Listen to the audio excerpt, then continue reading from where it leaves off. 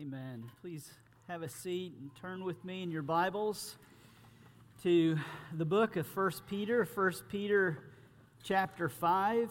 Again, if you're visiting with us, it's our regular practice to work through books of the Bible for a number of reasons. One is that this is how God has given us His Word, is in books with themes and stories and things that we might not pick up or we might tend to miss over. It tends to let God set the agenda as much as possible.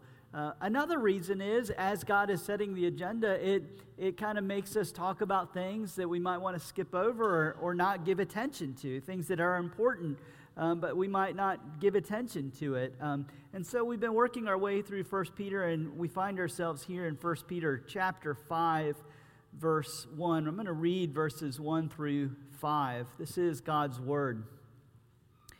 So I exhort the elders among you as a fellow elder and a witness of the sufferings of Christ, as well as a partaker in the glory that is to be revealed. Shepherd the flock of God that is among you, exercising oversight, not under compulsion, but willingly, as God would have you, not for shameful gain, but eagerly, not domineering over those in your charge, but being examples to the flock. And when the chief shepherd appears, you will receive the unfading crown of glory. Likewise, you who are younger, be subject to the elders. Clothe yourselves, all of you, with humility towards one another. For God opposes the proud, but gives grace to the humble. Let me pray and ask our great prophet to bless his word preached today. Let's pray. Lord Jesus, it's your voice that we want to hear because it is the voice that calms our anxieties and strengthens our weak knees.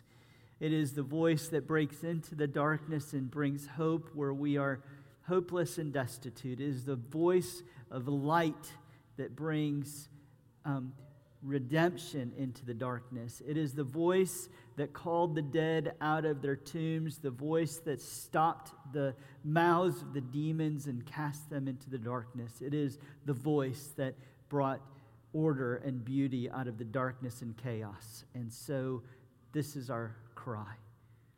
By your word, through the power of your Spirit, speak to us today. For we pray this in your name.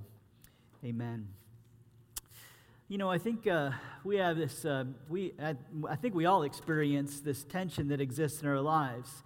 And the tension probably has been accentuated more and more as technology has given us more options. And the tension's this, that we want freedom, and yet we become paralyzed by too many choices. Because our conception of freedom probably often goes like this. We think freedom is the ability to do whatever we want, whenever we want to do it, unconstrained by external forces. And therefore, the more choices we have, logically, the more free we'll be. And yet, most of us, if not all of us, get paralyzed by options. The anxiety meter cranks up to an unmanageable level because we are afraid that if we make the wrong decision, that we won't have access. It will get in the way of us enjoying true flourishing. And that is quite a lot of weight to put on our own shoulders. And that's the rub. We don't want to be restricted. We want to do what we want to do when we want to do it. And yet, when given that option, most of us just lock down. We become afraid of doing anything at all. Because options paralyze us, because the responsibility of being our own master, our own leader, and charting our own course is too much for any of us to bear. Because God has built us to be led. Even in our original state, when we were in the garden before sin had broken in and corrupted our own hearts and corrupted the world around us, even in that state of perfection, we were made to be led by another, to live off of the Word of God and live in His creation, with God as our Maker and our Lord, our King. We were made to live under the kingly authority and leadership of another. And so the free person, the most free person, is the one who submits himself to the leadership of God. And see, Peter is writing, you will remember, to a suffering community. A community, a church, and that had been dispersed throughout Asia Minor and was continuing to see pressure from the broader culture to conform to it and abandon some of their beliefs and lifestyles that were required by following Jesus. They were a suffering community, and that's been clear from the outset. God's people live in a world that is not their home, and as a result, Jesus promised His church, you're going to feel the pressure because you are not of this world, and this world hated me, and they're going to hate you too. And so you see in verse 1 of chapter 5 this first word, so.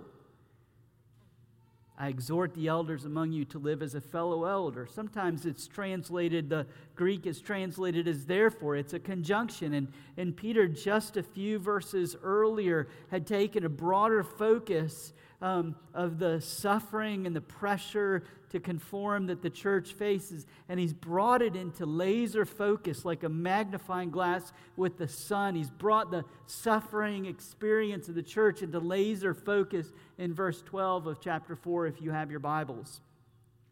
Beloved, don't be surprised. And I said that week, beloved is a transition word for Peter. There are a few times that he employs it, and it's sort of his chapter markers.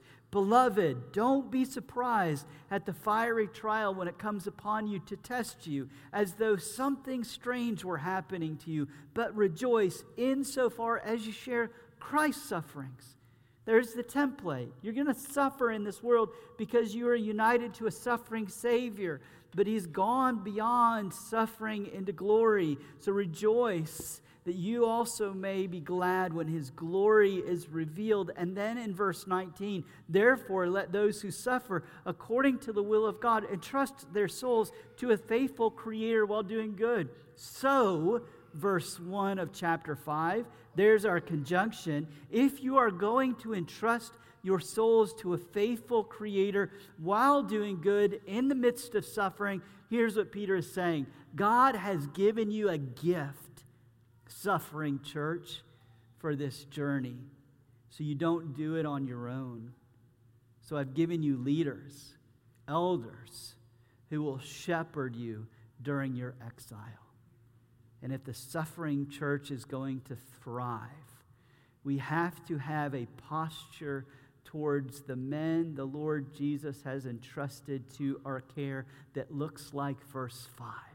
This is a symbiotic relationship that the people of God, in entrusting their souls to the God who provides for the journey of exile, must, verse 5, likewise, those who are younger, be subject to the elders. Clothe yourselves, all of you, with humility towards one another, for God opposes the proud and gives grace to the humble. God has not intended for any of us to make this journey, the suffering journey of life, following behind a suffering Savior, on our own. And the first thing, and I think if we're going to learn the value of the elders that God has given for this suffering journey, we've got to see how essential the church is to the plans of God in the world. And when the Bible says church, it doesn't usually, and in fact, it almost never means some vague group of Christians, some amorphous entity out there, just a bunch of Christians getting together, or all Christians of the world. It almost always means this when it says church, a local body of saints who are washed by the blood of Jesus, given the Holy Spirit, and organized under elders. A local manifestation of the kingdom of God. And you will never have a high view of the gift of elders that God gives to the suffering church until you first have a high view of the church. John Wesley famously said it this way: the Bible knows nothing of a solitary religion. And God has not saved you into a personal relationship with Jesus and then just left you alone. He has also saved you into His church, which is the physical manifestation of the rule and reign of Jesus on the earth. So much so that Paul can say that in the church, God is glorified. And apart from the church, you've got to ask, where is God glorified? In fact, he says, the angels and demons look on the world and they see the redemptive reign of Jesus. He's putting all things right. Where does he see that? When they look on the church. Jesus and his bride cannot be separated. This is where God is doing his work in the world. In fact, in Matthew chapter 16, Jesus makes the promise to the apostles. He asks them, who am I? And Peter says, you're the Christ. It's the announcement of the gospel. You're the long-awaited Redeemer that God has sent into the world to make things right. And Jesus says to Peter, on that confession, that's the rock that came out of your mouth. That's the gospel. I'm going to build my church. And the gates of hell will not prevail against that. My bride, my church. Nothing can stop it in the world because the church is the organization that Jesus has promised to build and carry with him into glory. That's Peter's message to us. If you belong to the suffering body, it is because I went through suffering for her, and I will carry her into glory. No other organization in this world carries that promise. It is a profound promise. It is a glorious promise. Nothing will prevail against the church. And then he says, immediately afterwards, in verse 19 of Matthew chapter 16, he says to the leaders of the church, and I'm giving you the keys to this kingdom, so that what you open on earth by the preaching of the gospel will be opened in heaven, and that when you close on earth will be bound in heaven. And as a result, the elders of the church act as Jesus' servants because they are his representatives to you. If you're going to have a good relationship with Jesus, you must also have a good relationship with his church. And if you're going to have a thriving relationship with Jesus, then his body is essential. And to his body, he has given elders who lead. Our own confession of faith says this. It says of the visible church Christ has given to this body the ministry, the oracles, the ordinance of God for the gathering and perfecting of the saints in this life to the end of the world. And by his own Spirit and according to his own promise, Jesus makes them powerful. And then it goes on, out of which there's no ordinary possibility of salvation. It's like Peter in 2 Peter says, this is like an ark. That the church is like an ark that's carrying us through the flood waters of suffering into the glory of the new creation. Because we're one with Jesus, who is the ultimate ark, who's already passed through judgment and come out alive. And so then Peter says this, verse 1, so I exhort the elders among you, as a fellow elder and a witness of the sufferings of Christ, as well as a partaker in the glory that is to be revealed.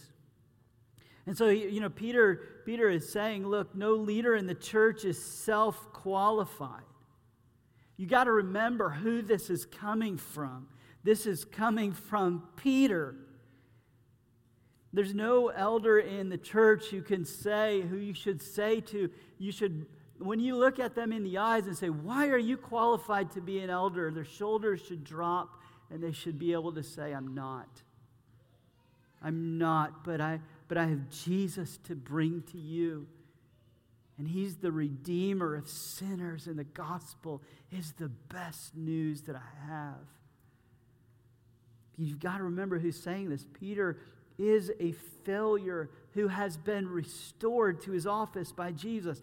3 times he denied Jesus. He knew what it was like to experience pressure from the world to leave Jesus behind. And he was so weak in his faith that one of those times was a little servant girl who said, don't you belong? Aren't you a follower of his? And Peter's like, I don't know who you're talking about. That's not me.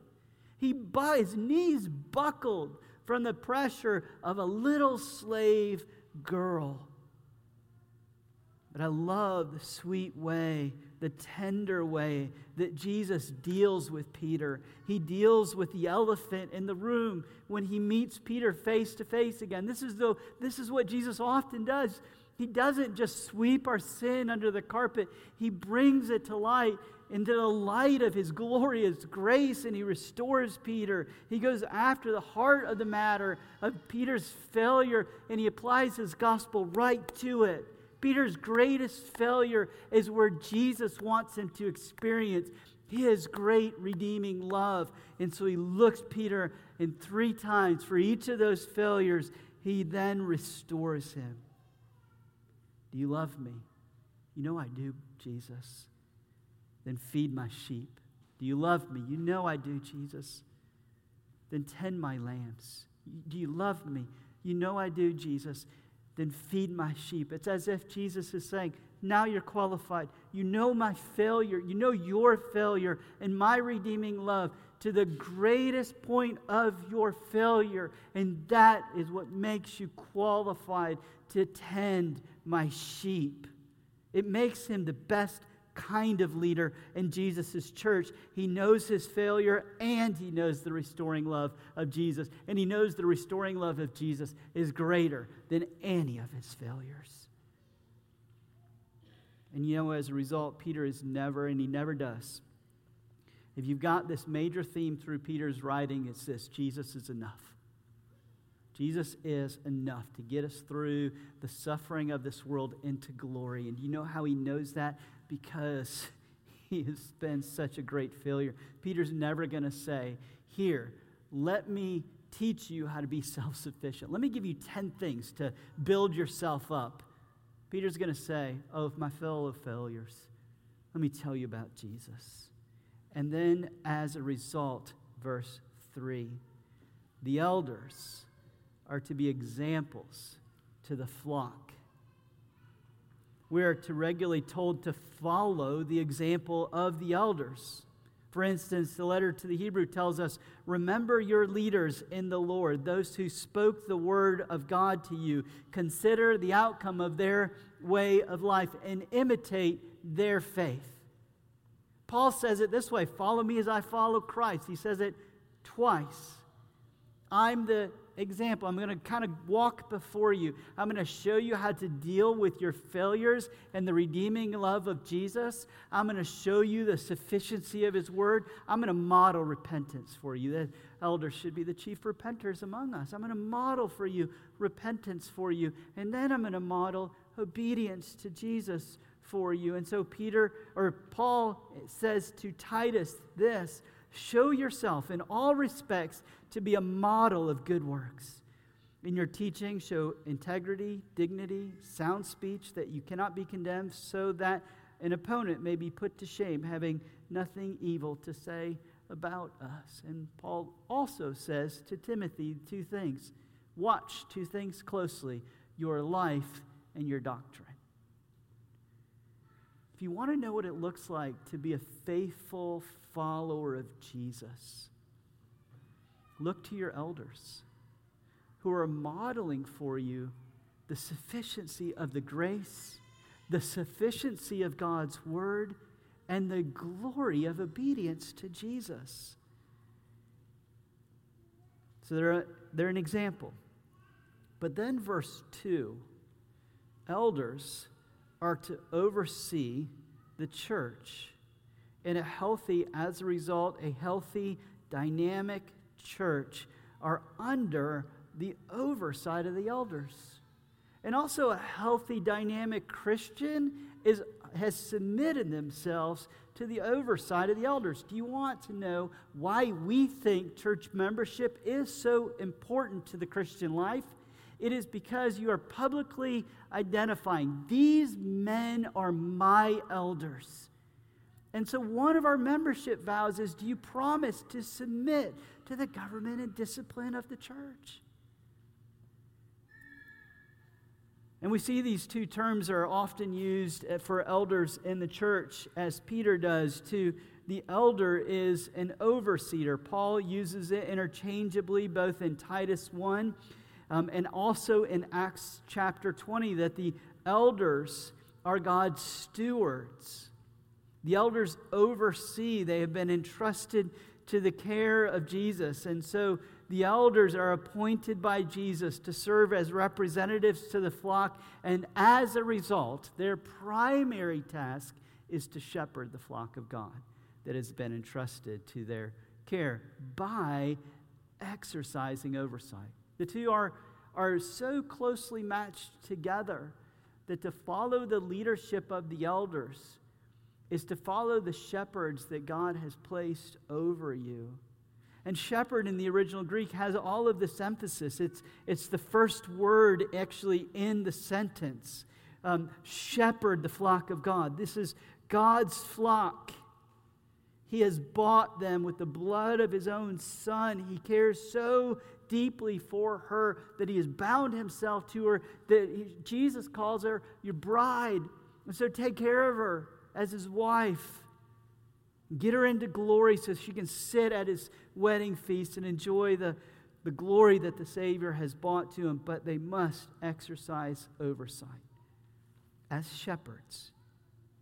Shepherd is where we get our word pastor from. A shepherd is a pastor. Pastor is a term for shepherd. Many of you might call me Pastor Paul or call Adam Pastor Adam, but you should be calling, in some sense, all of your elders in this way. Pastor Buck and Pastor Thomas and Pastor Mark, because together we have been entrusted with the care of shepherding your souls, of guarding you and protecting you, so that as a suffering church, you get to see the glory of Jesus. And as a result, then, a healthy sheep has learned to trust their shepherd so that they are easily guided, fed, and comforted. Verse 5 again. We've circled all the way back around. A healthy sheep has learned to trust their shepherd so that they are more easily guided, fed, and comforted. The writer of Hebrews says this, obey your leaders so that it'd be easy for them to lead you. Verse 5, likewise, you who are younger, be subject to the elders.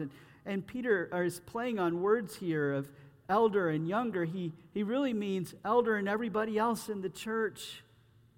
Likewise, everybody else in the church, you are the younger, be subject to the elders. Clothe yourselves, all of you, with humility towards one another, for God opposes the proud and gives grace to the humble. One author puts it this way: sheep are always completely dependent on their shepherd.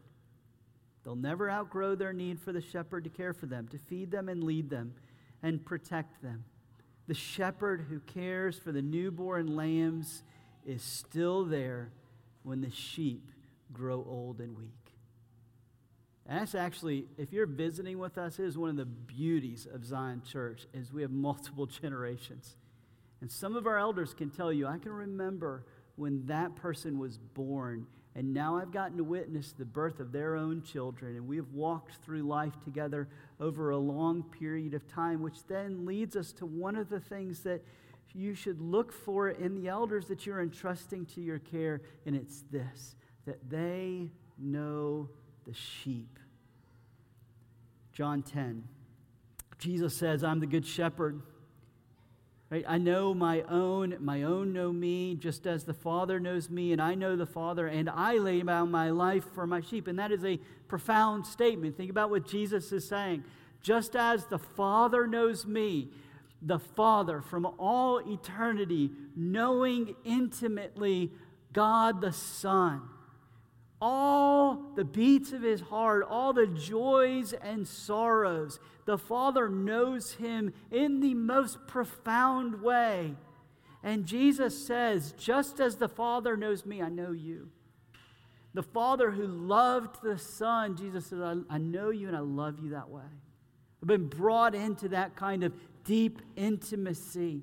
But it then also becomes a model. If that's how our shepherd knows us, it's how our elders are ambitiously trying to get to know you, to know your struggles and your trials, to know you where they need to pray and where they need to exhort, where they need to call you to repentance or where they need to apply gospel hope.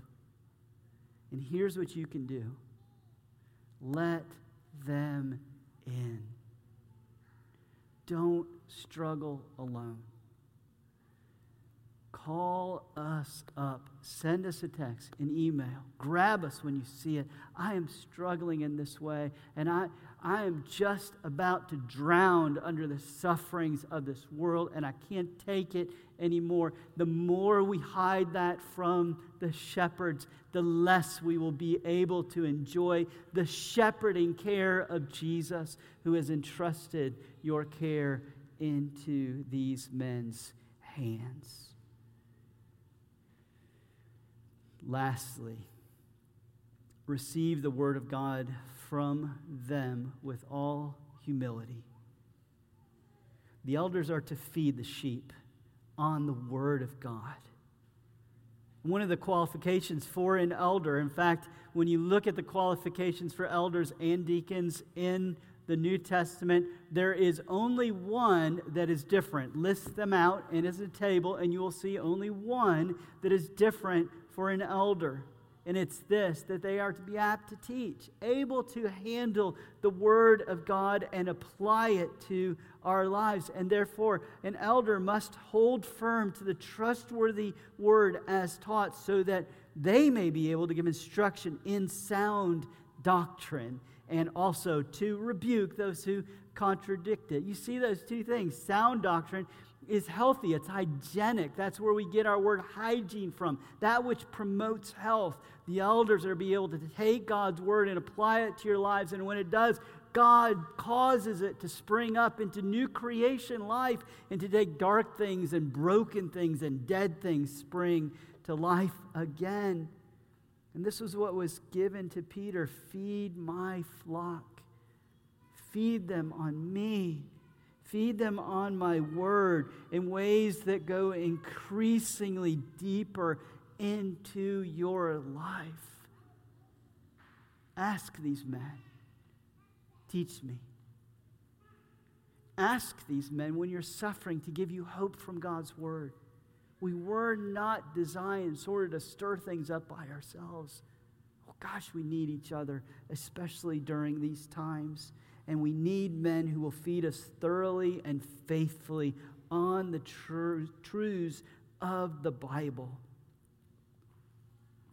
There's a place for recommendations for health for our bodies and to discuss politics.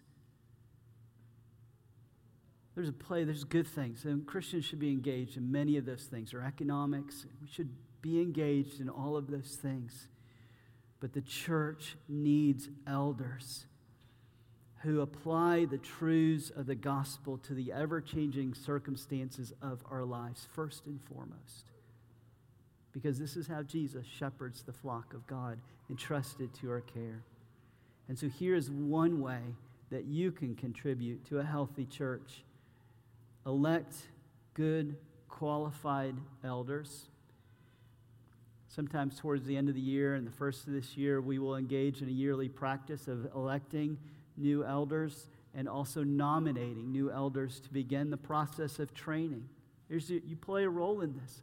Look for called men who embody these things that we've talked about.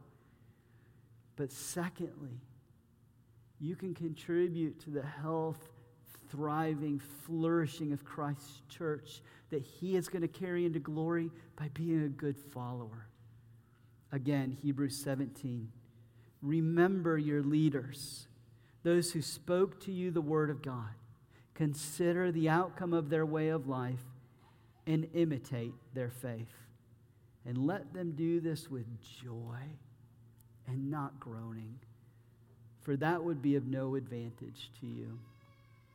And you see the writer of Hebrews is making the same point that Peter is making at the end of the passage, to clothe ourselves with humility, because at times your elders will ask you to submit to them. As I often say, submission is a requirement for things that we might disagree with or not like. I don't have to ask my daughter to submit when I say, let's go get ice cream. But I do have to ask her to submit when it requires doing her schoolwork. And what I'm asking her to do is one extra step at the heart level. Bring your desires under the gracious rule of Jesus and trust me that I'm working for your good. The last thing I want to say to our elders is this. Because I always feel like sometimes when I preach on elders, I need to y'all might not want to stay away today because you're going to leave here going, oh, I'm not up for the task.